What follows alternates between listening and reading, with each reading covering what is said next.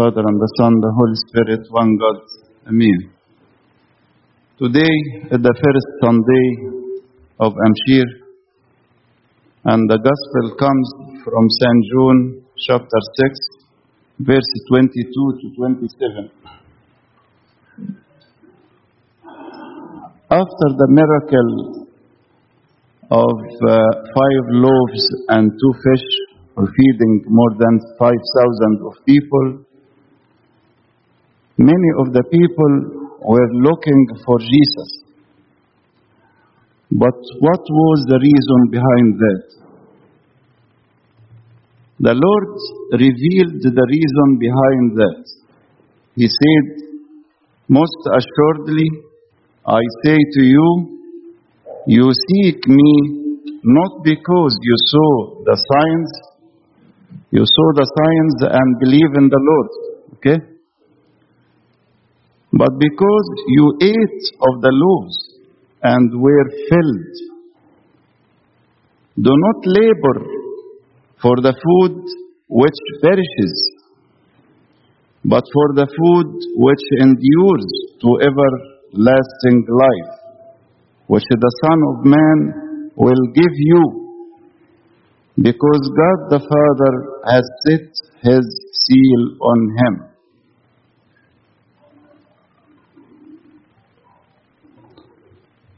Do not labor. Do not labor means do not make effort for what? For the food which perishes, the food we eat, or the clothes we wear, anything from this world. But for the food which endures to everlasting life, the spiritual food.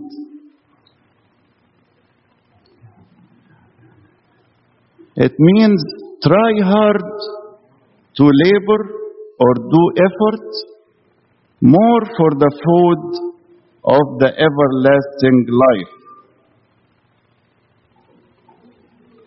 We have to labor or make effort for our eternal life, not earthly life.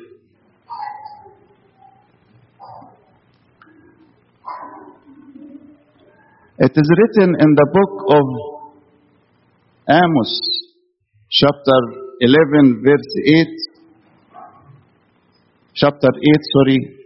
verse 11, "The days are coming," to the prophecy, "the days are coming, says the Lord God, that I will send a famine." Famine means we need to eat. Famine on the land. Not a famine of bread, nor a thirst for water, but of hearing the words of the Lord. يبقى famine or thirst for hearing the words of the Lord. Because the words of the Lord is the real food for our eternal life. So we want to contemplate about the food that will remain. In Arabic, الطعام الباقي. The food that will remain. Number 1, the Word of God. The Word of God. What about the Word of God in our spiritual life? Are you filled with the Word of God? Are you happy when you read the Word of God in the Bible? One of those spiritual people, Jeremiah the prophet, was very happy in reading the words of God, because the words of God filled his heart. And he said in his book, "Your words were found He was looking for the word of God, and he said, your words were found, and I ate them. I ate them. And your word was to me the joy and rejoicing of my heart. So the word of God is the spiritual food. Somebody may say now, it is difficult. It is difficult. When we read the word of God, we don't feel that. Give time to the Bible and ask for grace of God. Because the words of God written by the Holy Spirit. And you can't benefit from the words of God and be filled with the words of God unless you ask God. And you give time. So the word of God is the spiritual food for our everlasting life. Number 2, the Eucharist, the communion. Communion, when we take the body and the blood of the Lord Jesus Christ. The holy bread, the eternal bread. The Lord Jesus Christ said in the Gospel of St. John, the same chapter 6, I am the living bread which came down from heaven. If anyone eats of this bread, he will live forever. Do you feel that? When you take communion,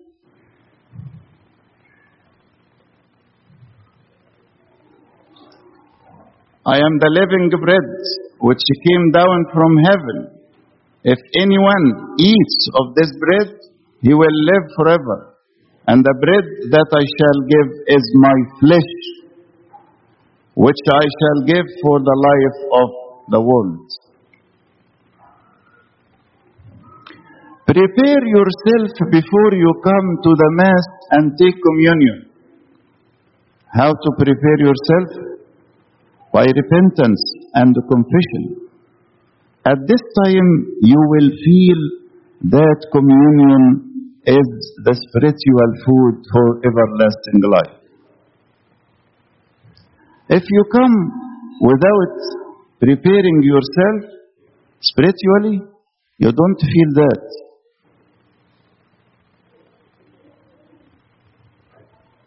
So communion is the spiritual food for everlasting life. What else? Number 3, love. Love each other. Love God and each other. Love is a spiritual food for everlasting life. Love will continue in the eternal life. Love will continue in the eternal life. So day after day and forever, we love God and we love all the saints in the heaven. It is written in the first epistle of St. John, chapter 4, verse 7.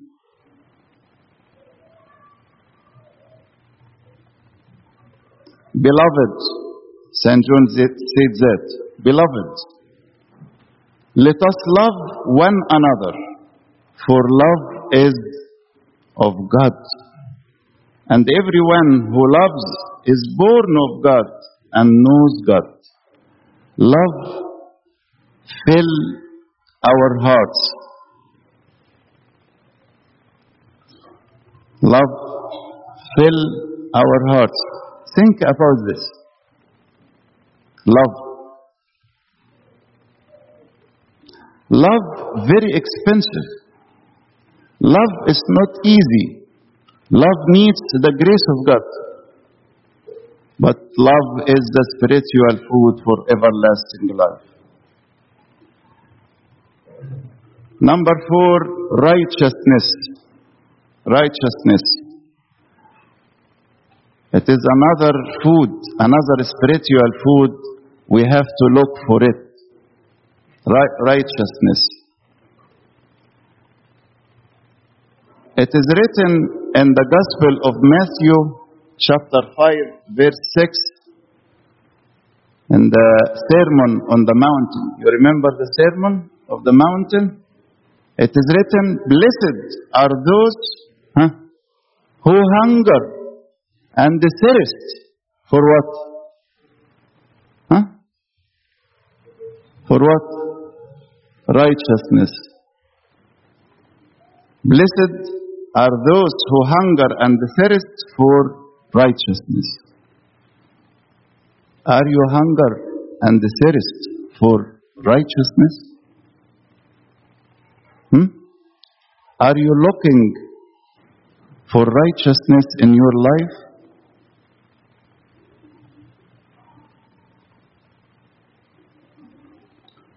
What's the meaning of righteousness? And no blame for your sins because you repented.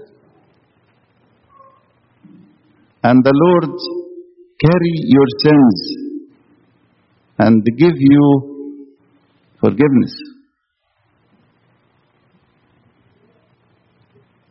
When you feel that, you feel filled. Are you hunger and thirst to repent? Are you looking for repentance every day? It's a spiritual food, repentance. It's called the life of repentance. It is not once, all our life.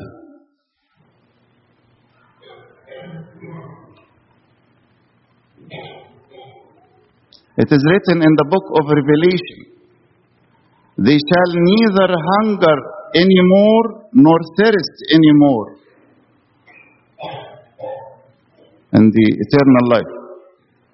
The sun shall not strike them, nor any heat, for the Lamb who is in the midst of the throne will shepherd them and lead them to living fountains of waters.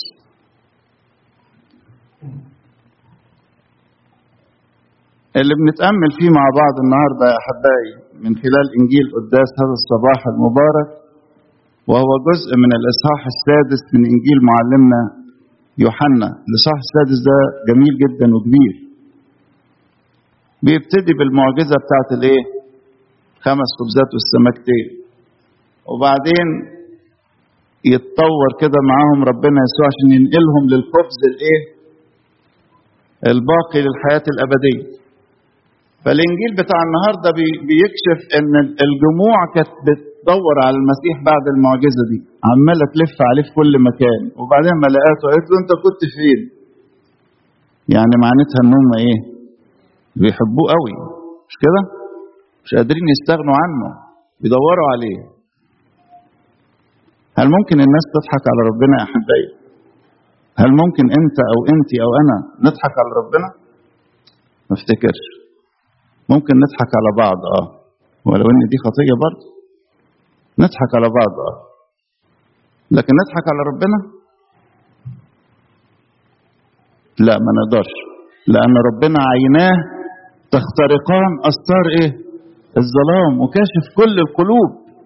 عشان كده كشف الناس دي، قال لهم الحق الحق اقول لكم انتم تطلبوني ليس لانكم رايتم ايات. وكلمة رايتم ايات يعني ايه؟ يعني لما شفتوا الآية القوية دي بتاعت معجزة 5 خبزات والسمكتين، آمنتم بيا وارتبطتوا بيا ارتباط روحي، مش ارتباط جسدي. انتوا بتدوروا عليا عشان ايه؟ عشان الخبز، لأنكم أكلتم من الخبز فايه؟ فشبعتم. في واحد النهارده ممكن يقول لا احنا مش كده يا ابونا، احنا مش جايين عشان ربنا يأكلنا ولا الكنيسة تأكلنا، احنا مش زي الناس دول، مش لازم الأكل. لكن دور في قلبك كده، يمكن يكون في أغراض أخرى خلتك تيجي القداس النهارده. في ناس يجوا كل يوم حد القداس عشان يتقابلوا مع بعض لغرض ما، يتناقشوا في موضوع معين، يكملوا حاجة في بلان بينهم. يا عزيزي بكت نفسك النهاردة، لأن ربنا كشفك وعارف خباياك وعارف قلبك وقلبك.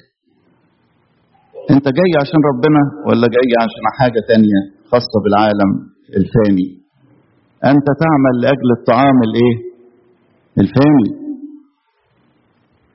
ربنا عايزك النهاردة تدور عليه هو. ليه؟ طب هو يعني ربنا هو عايز يضايقنا كده ولا عايز يتحكم فينا ولا؟ ابدا. امال ليه بيقول لنا كده؟ لان مش ممكن هنشبع الا منين؟ منه هو. واخدين بالكم يا احبائي؟ دي الخلاصه. عايز يقول لنا النهارده مش ممكن. اقعد يا حبيبي، اقعد يا حبيبي، ما تتحركش، اقعد ما تتحركش.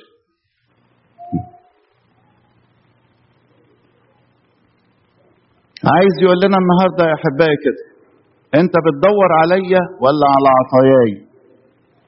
انت بتدور عليا انا شخصيا وبتحبني علشان اشبعك وعشان افرح قلبك واجعل لك نصيب معايا في السماء، ولا بتدور على حاجات ثانيه ملهاش قيمه؟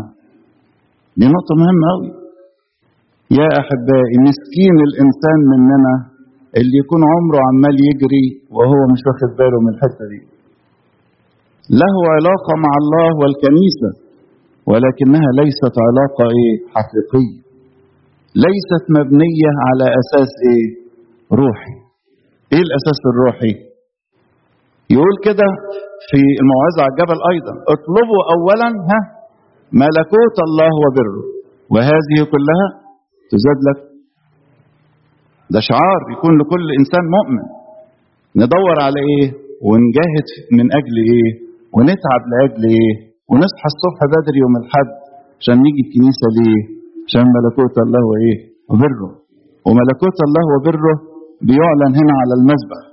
فاحنا جايين بقى ناخد عينه كده من السماء. واخدين بالكم يا احبائي؟ ما هو الغذاء الذي تشبع منه؟ اننا يا احبائي في عمرنا ناكل كثيرا، ناكل في اليوم 3 مرات، وفي ناس تاكل بين الوجبات، مش كده؟ في ناس تاكل بين الوجبات، يقول لك سناكس، كمل كده، يقعد يتسلى كده، يفتح الثلاجه كده ويتسلى. طيب هل في شبع؟ هل خلاص يعني قلنا تمام؟ ولا من سيء لأسوأ؟ ما هو الجسد ده يعني مش هيجي يوم من الايام يقول خلاص انا استكفيت. فاذا كنا هنعمل لاجل خبز الجسد فاحنا بنجري ورا الفناء، بنجري ورا الضياع. لكن شوفوا يا احبائي الكتاب المقدس وابائنا القديسين بيرسموا لنا ازاي الروح لما تنطلق كده في حبها لله وتشبع منه وتشيل الجسد معاه، يبقى الجسد مش قادر يتحكم فيها ابدا. الذين هم للمسيح قد صلبوا الجسد مع الاهواء والشهوات. ما يبقاش فيه تاثير بقى، شهوات العالم ما يبقاش ليها تاثير. ويحبوا الصيام قوي، يجي الصيام ويتعاد تاني، ما يبقوش زهقانين، ما يبقوش متضايقين. هو الصيام ده اللي جاي لنا؟ ابدا. ليه؟ لان طوبى للجياع والعطاش الى البر لانهم يشبعون. واحد عطشان لربنا، واحد جعان لربنا، عايز يشبع من ربنا، فيقول له: يا رب انا من اجل محبتي ليك هوقف الخبز ده بتاع الجسد علشان اشبع منك. هل بتعمل كده وبتعملي كده؟ هل ده هو اتجاهنا يا احبائي؟ هو ده الخبز اللي هيشبعنا. ما احنا كنا كتير وقليل، لكن لا يمكن ان يتم الشبع. شوف المرأة السامرية لما وقف قعد معاها ربنا يسوع على البير، قال لها عماله تكلمه على الميه وفاكره انه ربنا بيكلمها على الميه اللي هي رايحه جايه تجيبها دي. طب هات لي بقى من الميه دي اللي بتقول عليه الماء الحي وما اقعدش اتعب واجي تاني. قال لها قال لها ده؟ انت لسه بتفكري في الميه دي؟ من يشرب من هذا الماء يعطش. أما من يشرب من الماء الذي أنا أعطيه ينبع فيه إلى حياة أبدية. أنتوا كلكم جربتوا يا أحبائي، مفيش حد فينا النهاردة يقول أنا ما جربتش الحكاية دي، ما دقتش حلاوة ربنا والشبع منه. لا، أنت جربت، أنت جربت. محدش يقول أبدا ما جربتش. وشوفوا لما تسلموا نفسكم كده لربنا في قداس مثلا، أو في مناسبة كنسية، أو في أسبوع الآلام مثلا فور إكزامبل، يعني أسبوع الآلام ده يبقى الشعب القبطي بصفة خاصة في روحانية بالغة، ويقعد كده يستمع للمزامير ويستمع لعظات القديسين والقراءات اللي من الكتاب المقدس، ويستمع إلى الألحان الحزيني بتاعت أسبوع الآلام إلى آخره. تلاقيه حس إن هو شبعان فرحان. يقول لك أنا مش هروح البسخة مرة واحدة في اليوم، أنا هروح أكتر من يوم. طب حد دفعك؟ يقول لك أنا بشبع، أنا فرحان قوي. هو ده يا أحبائي اللي يدور على الخبز ده الروحي، هو ده اللي هيشبع، هو ده اللي هيعيش في السماء بقى. لأن حياتنا في السماء ملكوت الله ليس أكلا ولا شربا من بتاع العالم ده. أمال هو قال بل هو بر وسلام وفرح في الروح القدس. ادي البر بقى، righteousness، ادي غذاء بقى نتغذى عليه في السماء، بر وسلام وفرح. حد بيفرح هنا الفرح الحقيقي؟ فرح الحقيقي هنا في العالم حد بيفرحه؟ هو الفرح اللي في السماء بقى الفرح الكامل، فرح لا ينطق به ومجيد. ما نفسكش تفرح الفرح ده؟ طب ما تحاول تفرح نفسك النهارده، تفرح نفسك في القداس النهارده، فرغ ذهنك كده وفرغ اهتماماتك من البيزنس والشغل بتاعك، ومين هتقابله ومين هتقول له ومين هتقابله. يا عزيزي خلي بالك من نفسك، انتبه، لأن العمر بيجري. احنا يا أحبائي مدعوين للسماء، نحن لسنا مدعوين لحياة الأرض اللي هنشطب ونسيبها، احنا مدعوين لفوق للسماء. فلنفرح بالله هنا على الأرض يا أحبائي، نجتهد. شوف الإنجيل بتاعك افرح بيه واشبع منه، اقرأ كل يوم، ما تقولش أنا مش فاهم. اعصر نفسك وقول له يا رب فهمني أنا مش فاهم. ما الآباء كانوا بيقولوا له كده، أنا مش فاهم يا رب فهمني. ويعني احنا طلعنا يعني طلعنا احنا لا رحنا ولا جينا نقول له فهمني يا رب. تقف قدام الإنجيل كده وتقول له مش لن أتركك إن لم تباركني. دي كلمتك، دي كلمة الحياة يا رب، أنا عايز أشبع منها. تيجي القداس وتقول له أنا عايز أشبع منك يا رب، وقف كده في صفوف المتناولين واخد جسدك ودمك للحياة الأبدية. من يأكل جسدي ويشرب دمي يثبت فيا وأنا فيه. خبز الحياة أهو ده بقى اللي عايز يشبع، ده اللي عايز يشبع. تيجي كل يوم الخطية عمالة تحاربك والشيطان عمال يتعبك ويتعبني. هو الشيطان وراه حاجة تانية غير كده يا أحبائي؟ ما عمال يتعب فينا ويبهدل فينا ليه؟ عشان عايز يحرمنا من السماء. طب أعمل إيه الحل؟ الحل توبة دي مرة؟ لا، كل يوم أرجع ليه. كل يوم فكري تعب، عينيا شافت حاجة، كلمة وحشة طلعت مني، رد فعل مش كويس، أتوب. التوبة دي بابها مفتوح يا أحبائي، ولن يغلق أبدا لمراحم الله الواسعة، لن يغلق إلا بنهاية عمر كل إنسان مننا. وربنا يديكم إن أنتوا تتمتعوا بيها قبل نهاية حياتنا على الأرض. فالتوبة ديت غذاء روحي للحياة الأبدية. كلمة الله، التناول، التوبة، البر، وأيضا المحبة دي تشبع. شوفوا جربوا كده، انتوا جربتوا، كلكم جربتوا، واحنا كلنا جربتوا. شوفوا لما بيبقى فيه حب كده، شاعر ان انت بتحب ربنا، وشاعر ان بينك وبين اخوك محبة، شوف جواك بيبقى شكله شبعان، مش كده؟ شبعان. لكن العكس بقى، بالعكس، مهما عملت في بينك وبين أخوك حاجة لن تشبع أبدا،